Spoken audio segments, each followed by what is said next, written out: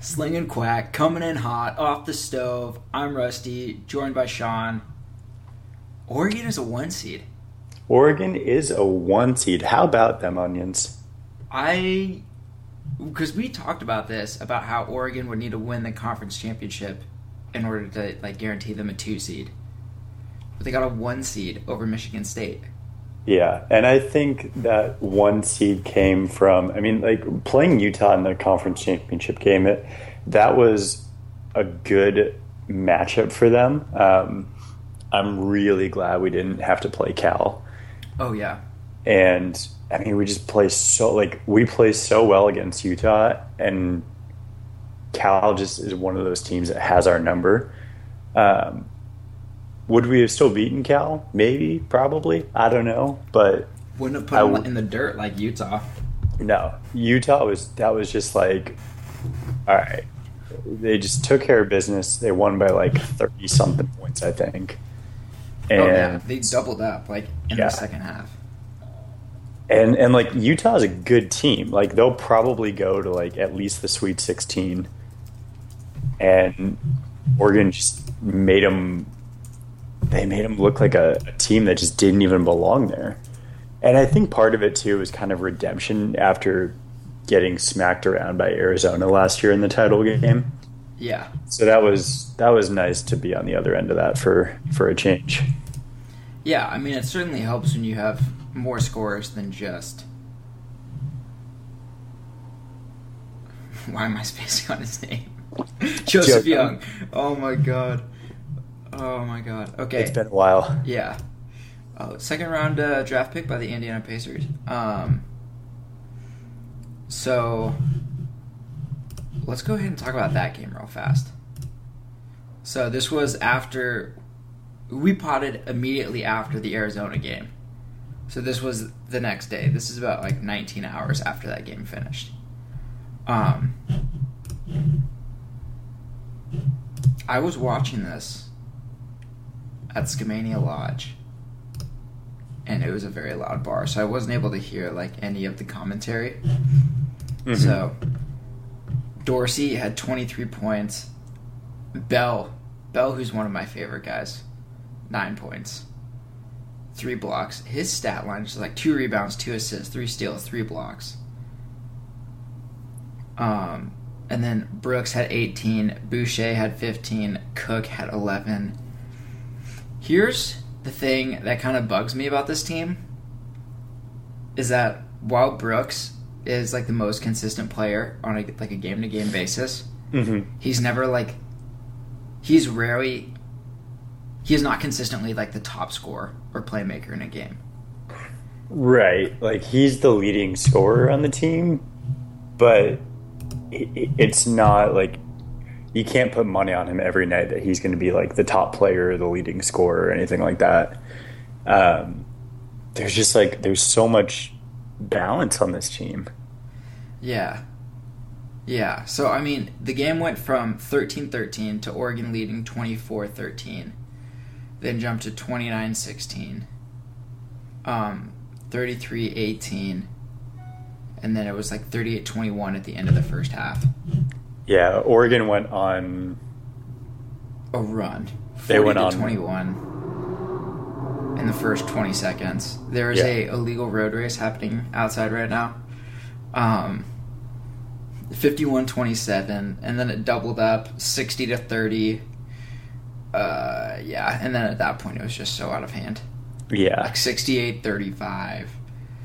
Final score 80.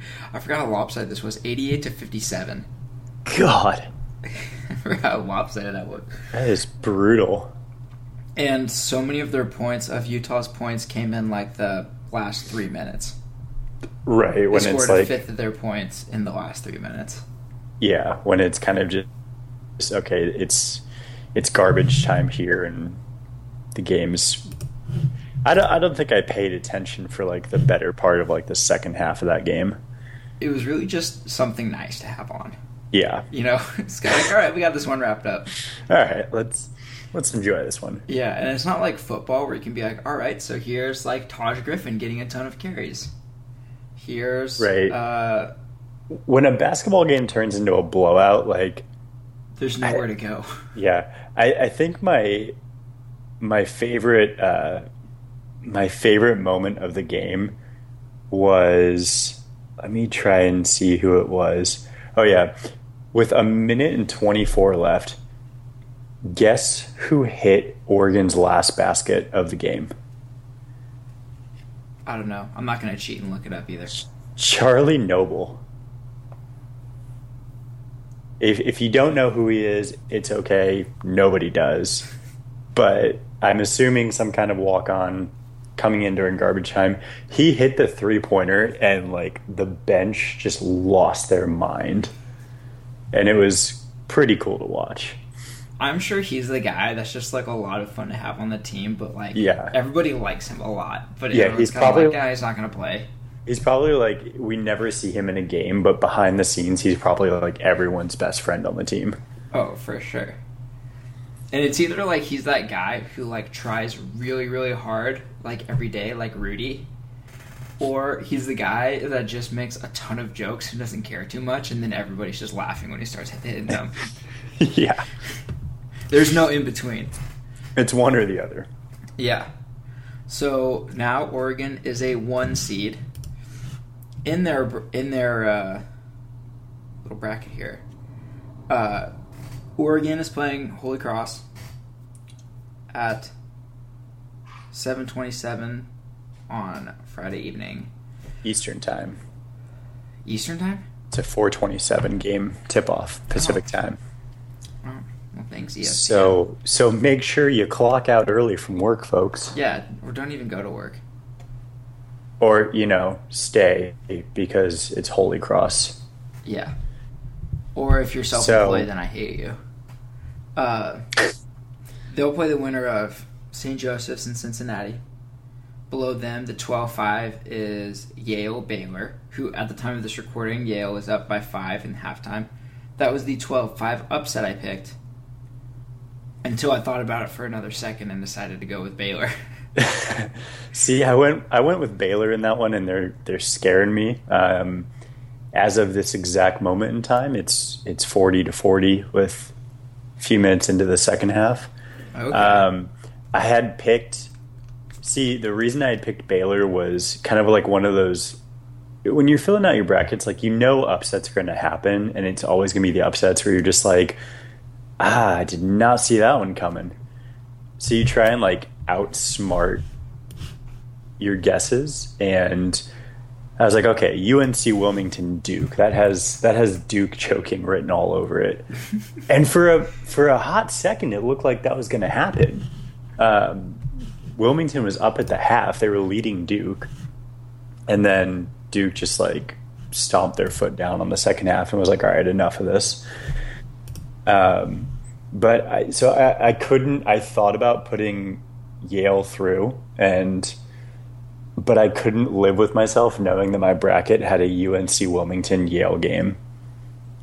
Like I couldn't do it, and so I took the safe pick, putting Baylor through, because I knew that I'm pretty confident that should Baylor win this game, they'll take care of Duke. Oh yeah, because I think Duke, like, this game just exhausted Duke trying to like pull away from this game, and so I think that they're just going to be beaten down for the second game. So it's like one of those conservative picks where you're thinking ahead to the Sweet 16. Mm-hmm. I saw a tweet that said, should Yale win this game, the ticket, the lower level between the basket ticket to the Yale Duke game will be the most expensive in college basketball history. Wow. Just with all the rich alumni fans, I'm sure. Oh yeah, for sure. Just driving up ticket prices. Although I don't think Yale fans care that much.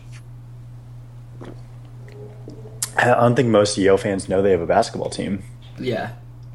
They're probably wearing bow ties and just like, oh, what is this March Madness? They're like, oh, we're playing a basketball match today.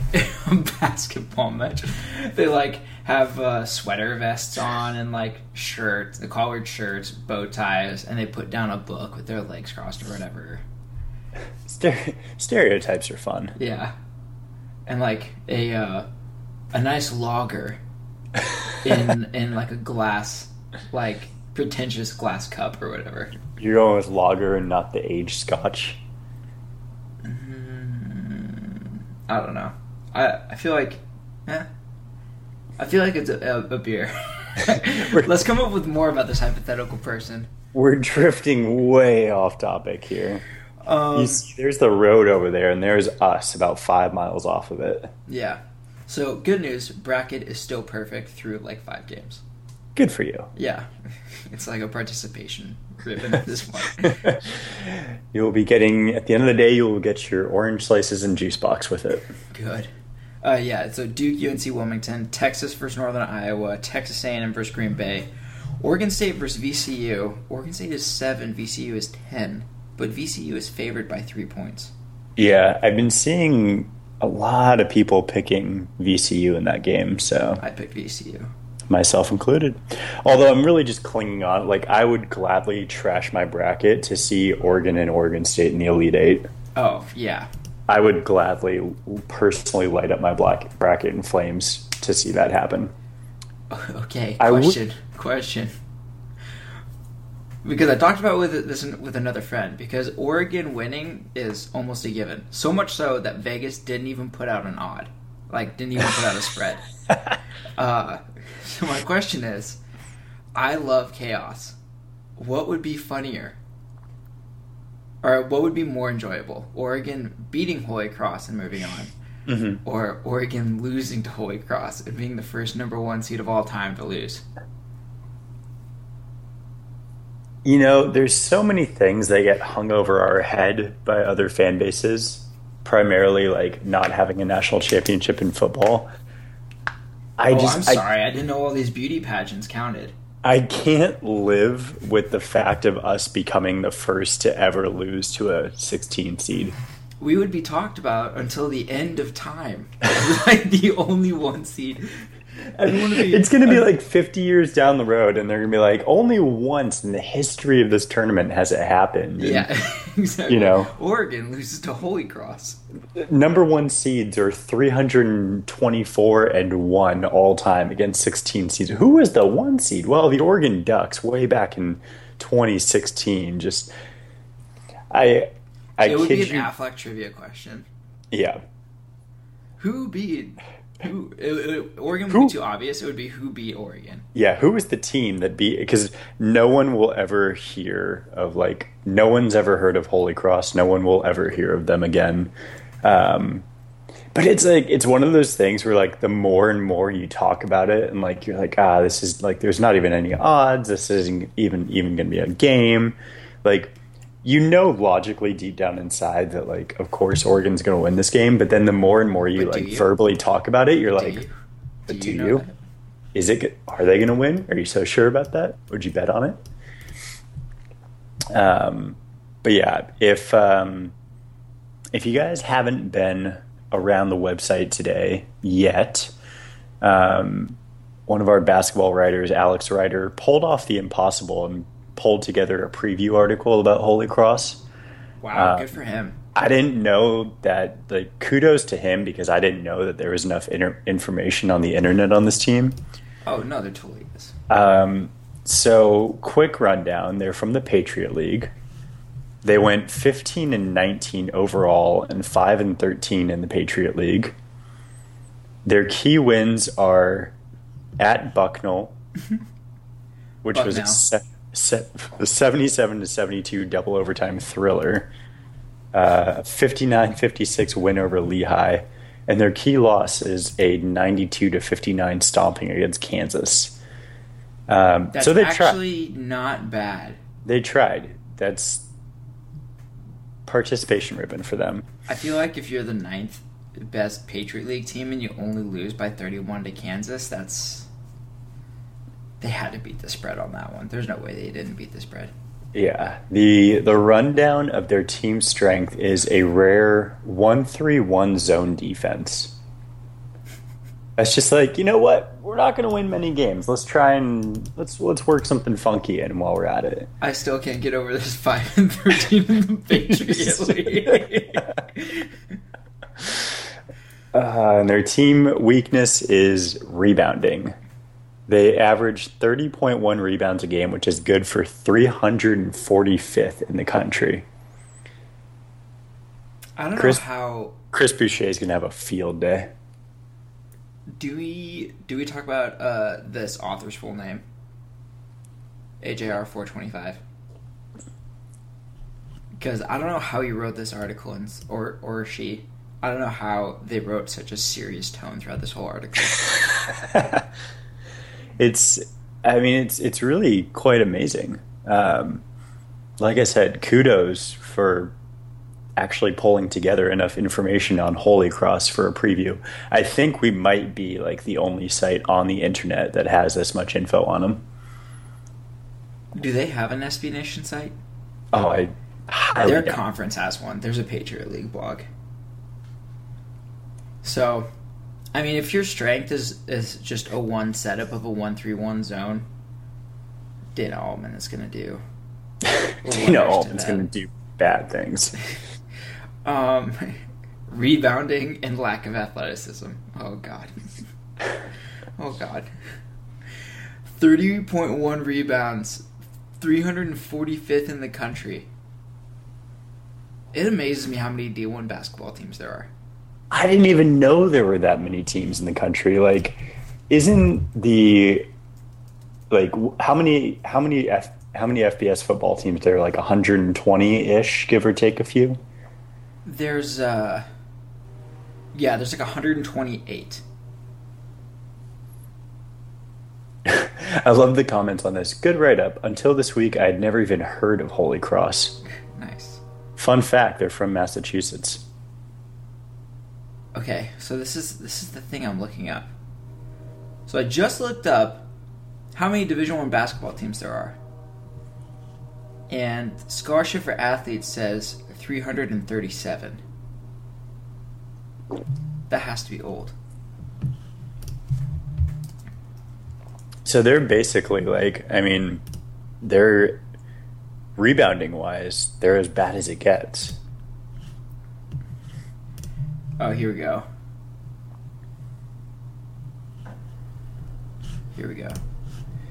This guy ranked every single college basketball team. What is wrong with him? That's Who is this? That someone has a lot of free time on their hands there. It's the Eye on College Basketball staff. God, I feel so bad for these people. This is before the season. They ranked Oregon as 23.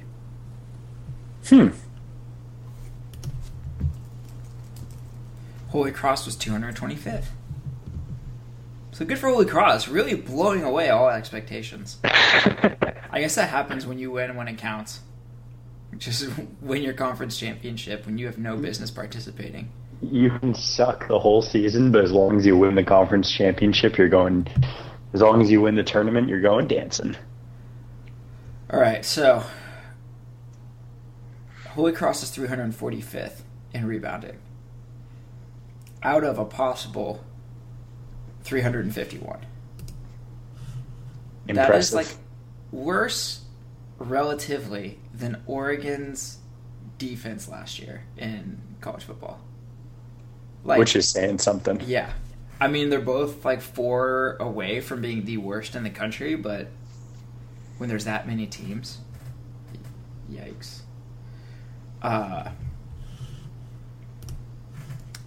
Yeah, so, I mean, I don't even know, like, how much to talk about this. About, like, Holy Cross. Like, here's the thing. There's always one 1-16 game where the 16 seed really holds on for a long time. And it even comes down to the last few plays. Virginia is taking care of Hampton. UNC is playing Florida Gulf Coast. Kansas is playing Austin P. Kansas up 5, like halfway through the first. If Kansas...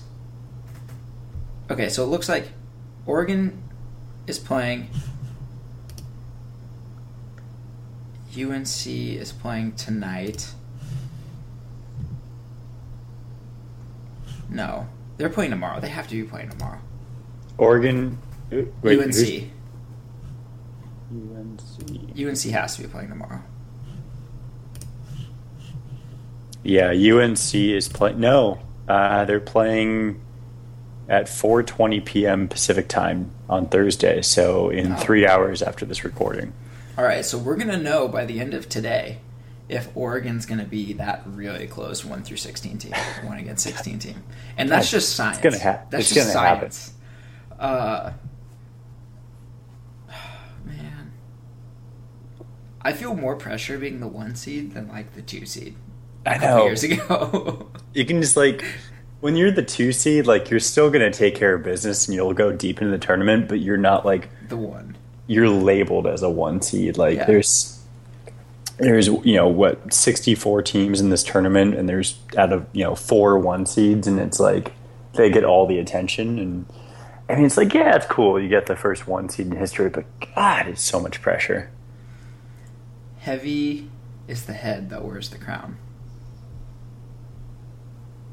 All right, so St. Joseph's going to play Cincinnati.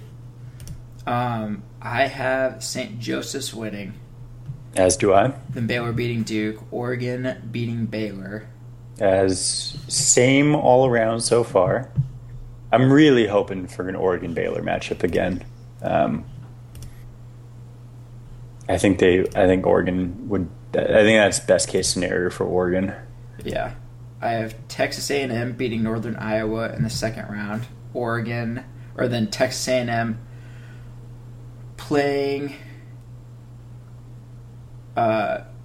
Texas A&M moving on, VCU moving on, Northern Iowa moving on, Oklahoma moving on. TAMU beats Northern Iowa, Oklahoma beats VCU, Oklahoma beats TAMU, Oregon beats Oklahoma, and that's not surprising at all. A lot of people have Oklahoma and TAMU beating Oregon. Oklahoma actually has better odds, according to Vegas, than Oregon to reach the Final Four.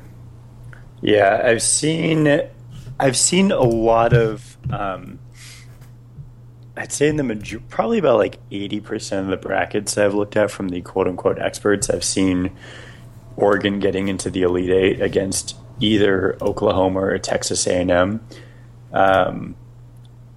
But the only bracket that I can really recall off the top of my head, as far as like from like CBS or SB Nation or Sports Illustrated, like out of all the like the brackets I've kind of looked over the past few days, Lindsay Schnell from Sports Illustrated I think was like the only one that I saw that actually had Oregon in the Final Four. I've always liked her. Wait, is that true? Wasn't she an Oregonian writer for a while? She had some Oregon connection, I know. I think it might have been Oregonian. So maybe there's a little... Actually, I confused this with really liking her with really disliking her. Common confusion. Common confusion. Well, I mean, love and hate are very similar. The opposite of that is really indifference. So, I remember... Who was I confusing her with? Oh, it's the Pac-12 writer on ESPN. Oh, okay. There's a woman Pac-12 writer, and I always confuse the two.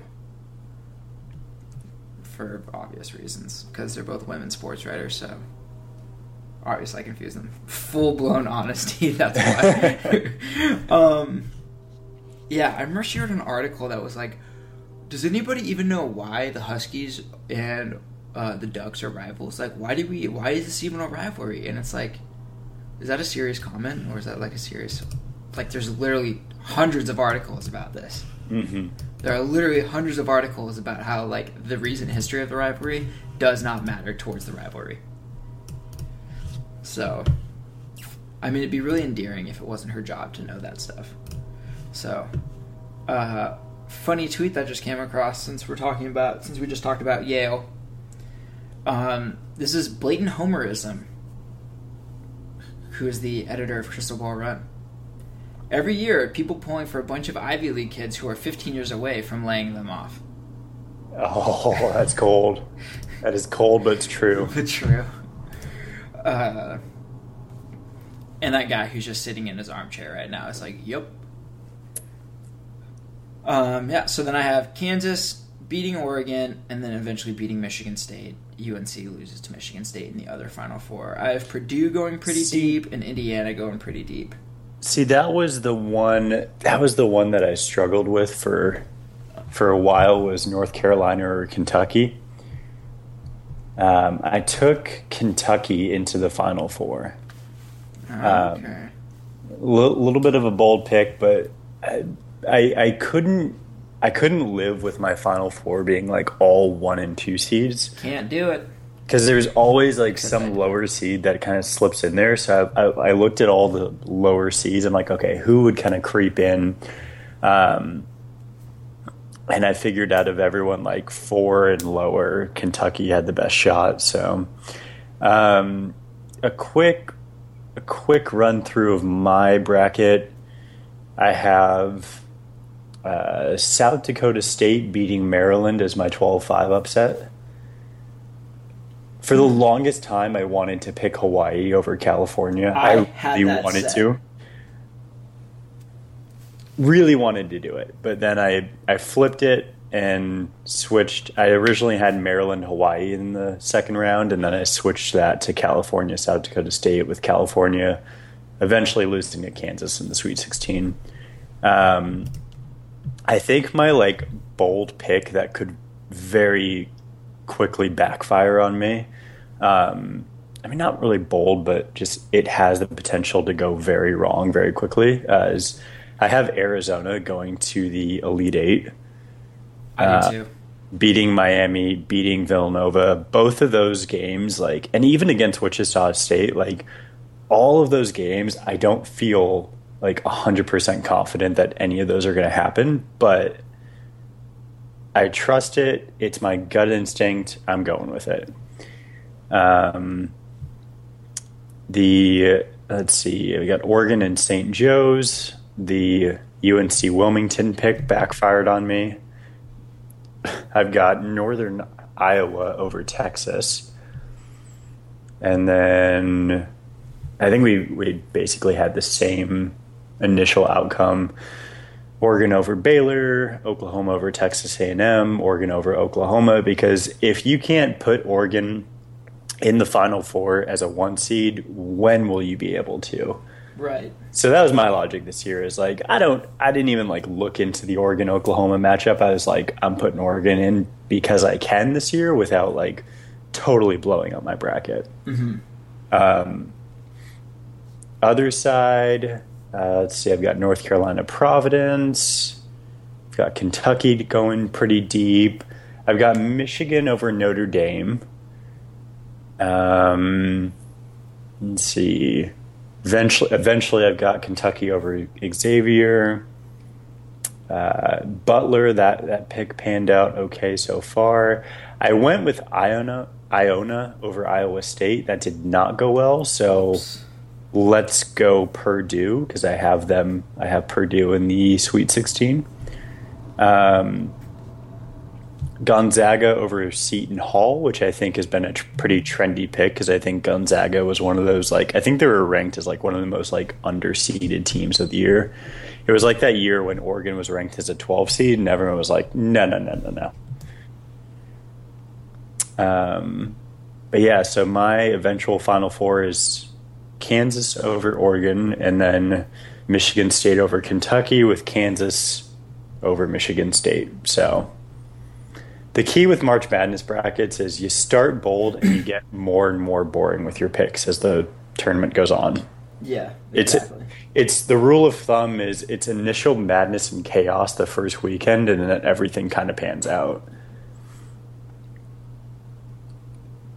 Yeah, I had Hawaii beating Cal, but then I was looking at it and I was like, if Cal wins, that could have really burned me. Yeah. If I pick an upset, I always try to mitigate my losses by like, okay, well, if I'm wrong about this, then the other team's probably going to lose in the next round. Right. You pick the safe upsets where, like, even if you get the upset wrong, like, for example, me picking UNC Wilmington over Duke, like, I feel okay about that because I'm fairly confident that Baylor's going to win Baylor would win that game, like whether they played Duke or if they played UNC Wilmington. So you kind of like make your upset picks with the Sweet 16 in mind. Yeah. Because what you don't want to do, this is how I got burnt a couple years ago. Learned this lesson the hard way. You can't just be picking upsets like blindly. Because in a point system, if you pick an upset wrong and that team goes deep, you're in trouble. Like your bracket's over. Yeah, you got to play conservative with the upsets. So, and if in doubt, I always just go with Vegas. I always just look at Vegas odds. And you can pretty much pick based off of odds to win the individual bracket, like that quarter bracket. And you can just go based off future odds. So, if two teams seem close together, but the likelihood of them winning the whole bracket is way far apart, just pick the higher one. So, those guys in the desert are really good at what they do. Casinos don't get super tall for no reason. Trust Vegas. Yeah, it'll lead you far in life. Yeah. Always rely on Vegas. Never go against it. Never go against the house. No. Because they get paid a lot more money to come up with those than you do. So, in other news, the O'Bannon case is wrapped up now. Oh, look at that. There's a $60 million settlement between Electronic Arts and college athletes over their likeness being used in the games. Each athlete is going to be making $15,000. Jesus. And the representatives are going to make $5,000. And then the lead plaintiffs, Ed O'Bannon, Ryan Hart, and Sam Keller, are each making $15,000. Which isn't that much because of the amount of work that went into it, but like the precedent that this sets is monstrous. Well, athletes are finally being compensated in the slightest way possible for actually people using their likenesses. So huge. I don't know what the implications are for this for the future of the NCAA franchise, but because I remember one of the big issues is that you could have like the EA locker, and there were a couple guys, I think it was like Operation Sports, would go through and make every single player in the game. Or they would take like the faux players and like put names on everything and kind of like fine tune it. Right. I mean, it was like the whole thing of like when you like bought the latest copy of NCAA football, nobody, like, as the game went on, like, nobody actually played with, like, Oregon quarterback number 8, you know? It was, like, it was a very simple process to go download the named rosters. You had to wait a week. You had to wait a week, but, you know, eventually it all panned out. And God, how did we go those early years without downloading named rosters? I don't know, man. And I saw a good point on a forum that was like, just give us random names or just give us random people. Like, I don't care. In 3 years, everybody's name is random anyways. Yeah, like, exactly. You entirely turned over the roster. Right. That was the thing. Like, that was why I never went very deep into like a dynasty mode on that game, was because like you'd recruit, and within a few years, like all your original starters would be gone, and you just have these like random people, and you're like, who are you? Like, I don't want my quarterback to be, you know, Terrence Jones. I want Marcus back. Yeah, exactly. Sometimes I would make like another if I really wanted that player back, I would make a custom player. And just like I would make quarterback number 8, and just like, or this was like when Jeremiah Masoli was the quarterback after the Oklahoma State game. I would make Jeremiah Masoli, give him like all the same numbers and everything, but then list him as a punter. Like, give him all the stats as a quarterback, so I would be the only one that offered him. So obviously he would come as a punter, and then I'd just switch him to quarterback. Right. And then I would have Jeremiah Masoli. There you go. Yeah. Which is not which is totally a sign that I have an awesome life at that point in college. So I really hope that game comes back. And it was like a couple months ago, someone on their Facebook page posted our heart still beats for this game, and everybody's like, What does this mean? What does this mean? It means something's happening. Something's happening. It's college football is actually not really boring right now. It's been really interesting watching everything kind of like come together. Mm-hmm. So, fun fact, Ezekiel Elliott is 6 months younger than Leonard Fournette. Oh yeah, Dak Prescott got arrested for a Dewey after his pro day. How dumb are you? Like, getting a Dewey is obviously incredibly dumb, but when you're about to be drafted... It's about the worst thing you could do. Yeah, and like getting a Dewey is so dumb. Like, part of the combine and everything is, like, combine numbers are important and all that stuff. But basically, teams want to see if you can get prepared for something that you know is going to happen. Mm-hmm. So if you do everything right and you look great during the drills, it's like, okay, you worked on this a lot. You know how to prepare. Right. Like, whenever people, like, fail drug tests, it's like, what were you doing? You knew that you were going to get drug tested. So blows my mind. It's absolutely ridiculous. I'm trying to find... There was a really good thread I found. Also, if you are not listening to Shutdown Fullcast, you're doing it wrong. Because this last week's episode was amazing. They made a bunch of El Chavo, Will Muschamp jokes. Nice. Yeah.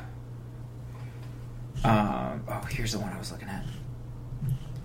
So, also in probably the last duck-related news we have, I think, was it 2 players or 3 players that then sued the school again? I think it was 2 players. It was Dominic Artis and Damian Dotson and Dominic Artis sue Oregon. They're both seeking $10 million apiece. Wow, this school done messed up so badly. I really thought that we had put this all behind us, but nope. It is not over. It is. See, here's how the law works today, and this is just the truth at this point. So, some people do some really terrible things because they have legally, because they have no concept of how the judicial system works. A lot of school presidents and everything.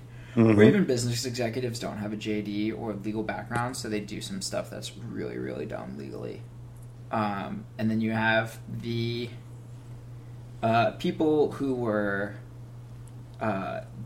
damaged by such actions file a lawsuit worth millions of dollars. Then both sides lawyer up a bunch, lots of money gets spent, and then they come to a very boring settlement. Right. And it becomes a settlement because neither side really wants to be deposed. So they're like, all right, we'll just cut our losses. And that's kind of like the tipping point. And no business leader or anything wants to be deposed at all. So that's why I like the Nike Adidas lawsuit that happened about a year ago with 3 designers leaving. Once it was ruled in Adidas' favor that Nike execs would have to be deposed, Nike was like, all right, we're just going to settle. Yeah, everything, once it gets to that point, it's usually like, okay, we will just take our check and walk away quietly. Yeah, so here's what happens. They sue each other, they all settle for an undisclosed amount, and all that happens is the lawyers get paid. Mm-hmm. It's absolutely ridiculous. So, and if you don't know, which is weird because you're probably a diehard Duck fan if you're listening to this. So the 3 players were accused of raping a girl on campus.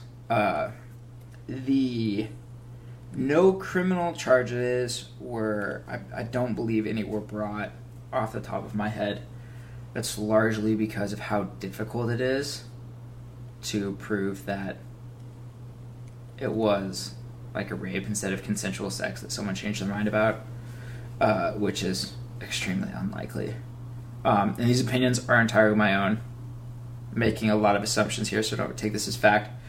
But everyone knows that police do an awful job of actually investigating these crimes, and very few people come forward, so all the statistics are incredibly skewed, to the point that they're basically, like, take whatever the statistic is and then take it down, like, to 5% of that, and that's probably the actual rate of any statistic. And so basically the school the school found that the 3 players violated the student code of conduct, violating sexual misconduct, which is important because it has a different burden of proof than criminal charges.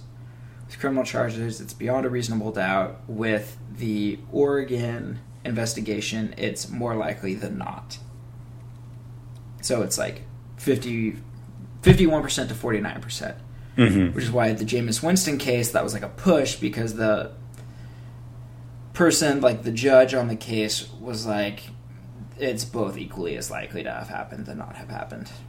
And that's largely a result of the police absolutely botching the investigation so badly.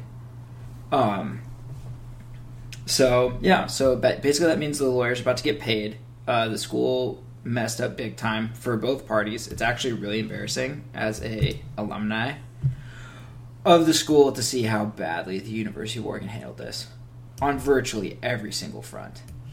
Like, it's bad. So if there were any damages towards the players that they did not deserve, then I hope they get legal relief off of that. But more likely than not, I agree with the school that it did happen the way the plaintiff stated it. So moving on from that, I know that was like a really bright topic that just made everybody's day. That was about as bright as when it's pretty much about as bright as when the Dementors come into the Hogwarts Express right there. Yeah. So, I know there's somebody in the comments who suggested a documentary called The Hunting Ground. I've heard it's amazing. I have not watched it because I'm fully aware of the situations and it would probably just bum me out too much. Yeah. But if you don't know that much about it, I highly recommend it. So I was on the college football subreddit, and they have this great question that's one of your favorite college football conspiracy theories. And one is that Jim Delaney bribed Barry Alvarez for Wisconsin throwing the Big Ten championship game against Ohio State, so Ohio State would get into the playoff. Oh, that's fantastic. And then Garrett Anderson left the program to protest. So, and people were like, oh, it has to be this big thing that like all the players are in and on. No, you just have like a few coaches calling some bad plays, do some bad game prep, and it all looks natural. That's why with the NBA tanking, like, you don't have to tell the players not to try. You just bring on really, really bad players for a while, and then you just time it correctly. So everyone's doing their best, they just suck. Yeah, you just mask it. I think it's probably a sport that I always assume that not too many people follow, but the tanking in the NHL is amazing because I think it's the most like widely accepted. Like it's the sport where tanking is like the most widely known that it happens and like the most widely egged on by fans. It's like a good business practice. With the NBA, it's kind of shady. Yeah, it gets to the point where like if you're like well out of the playoff picture by this point, but you haven't tanked hard enough to get like a really good draft pick, your fans will actually be mad at you for winning games. Like, fans will be vocally mad at you for winning a game. They're like, you accomplish nothing. And they call it, like, no man's land because you're going to get, like, the 10th pick or something of, like, you're going to get a pretty decent player, but you're not going to get a great player. And I don't know. I think that, like, I get how the lottery kind of discourages tanking, but it doesn't totally discourage it because it's the same concept as a normal lottery. You're like, okay, the more money I pump into this, like, technically the better odds I have. So in sports, like, the more games I throw and the more games that we lose, like, the better the chance we have. Yeah. So they really, like, across sports, they need to come up with a system that's, like, tank free, so to speak, of, like, you're not going to get increased odds, like, by losing more, or, like, you just have to take, like, the top 10 teams or whatever it may be, and everyone gets equal chances at the first pick. And you can't, like, have it be, okay, you lost more games, so you have a 25% chance of getting it, and you lost 2 less games, so you have a 19% chance of getting that pick. Like, it has to be a little bit more evened out. Randomly checking in on scores. Mm-hmm. We're 5 minutes away from having a Baylor and Duke.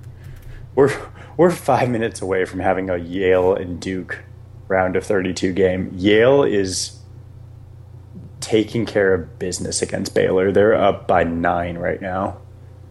Oh my. That is not... I mean, that is a comfortable lead. Yeah, that's based on what I've seen today. Like, what's going to happen is Baylor's going to make it interesting in the last minute, and then they're just going to go cold. Touching on your earlier point about there's always one interesting 1 versus 16 game, it's not looking good for Oregon. It's going to be Oregon. Kansas is up by 20, and Virginia won their game 79-45. Yep, it's our turn. All right, come on, Dunk City, make it an interesting game against North Carolina. It's one every year. There's one game every year. It's science. Yeah. Tide goes in, tide goes out. You can't explain that.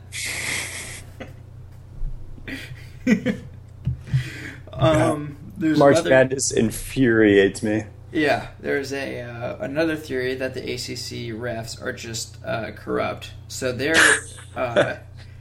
they're inept.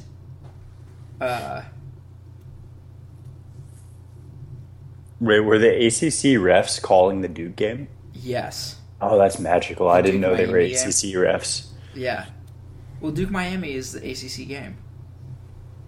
Duke, I meant Duke football. Wilmington? I'm back on the football conspiracy theories. Oh, we're back to football. All right, we're on two separate times of the year. Yeah.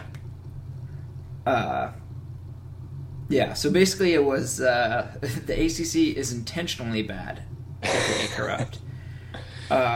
The Pac-12 refs are actually just really bad. Yeah, they're just straight up bad at their job. Yeah. One guy cites that the head of Pac-12 officiating put a bounty on the basketball coach to give him a technical, which is true. God. Another great one that's on here is Auburn flooded the field on purpose for the Iron Bowl to slow down the Alabama attack. I love conspiracy theories. Yeah, like Notre Dame vocally made the grass as long as possible and made it soggy against USC for the Bush Push game. Right. But they were pretty open about it. And then there's the Cal faking injuries conspiracy, which actually happened and has resulted in Autzen fans booing injured players for the last 5 years now, and it's really embarrassing at this point. Guys, stop. No one's faked an injury in 4 years. The guy's leg could literally snap in half, and fans would boo him for slowing down the tempo. It's a prosthetic shin. It's not real. He can't actually break it. Yeah, that angle, totally fake. There's probably the same people that's steel can't burn that fast. It's just CGI. The Building 9 was an inside job. My favorite on here is that the crazy theory that the University of Kansas fielded a football team in 2015. And then Didn't actually happen. If you look at satellite photos, there's a football stadium. Why does this exist?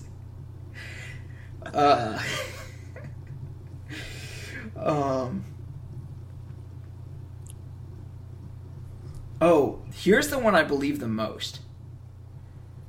Bobby Petrino at Arkansas faked the motorcycle wreck. After his mistress's fiance found out she was cheating on him with Bobby, this is a quote from it, from Goggles Up 859. After his mistress's fiance found out she was cheating on him with Bobby Petrino, he confronted, I'm assuming, cheated on him with Bobby.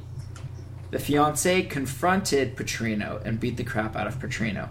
In order to cover up the fact that Bobby got the crap beaten out of him, Bobby faked the motorcycle wreck.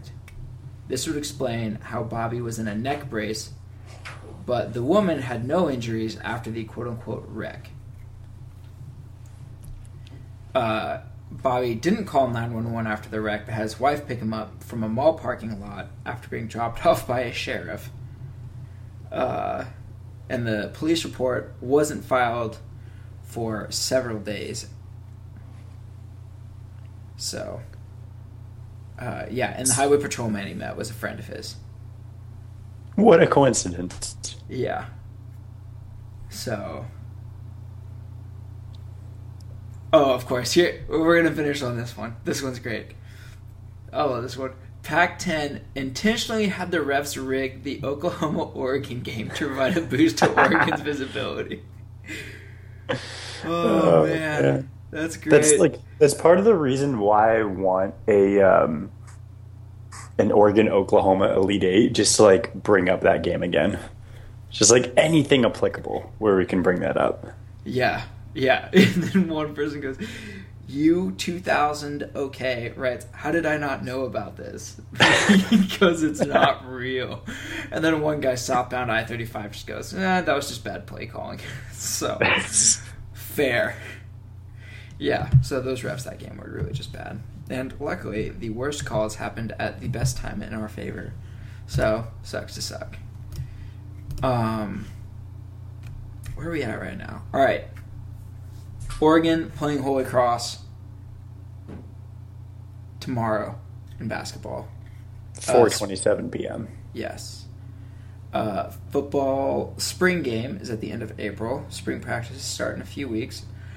Spring football is underway at many different colleges right now, such as South Carolina. This is a stat that was brought up on the Shutdown Fullcast. I feel like Oregon always gets a late start on their spring football. I think it's because of the trimesters. Yeah. And the weather in Oregon. Like South Carolina, it's already really warm. Right. Finishing question for you, trivia question. So Will Muschamp is now the head coach at South Carolina. Mm-hmm. They started spring practice this last week. Right. I want you to guess what the first play of spring practice was. First play of spring practice, I'm gonna go with a successful flea flicker. Really? Statue of Liberty? It was a pick six. Oh.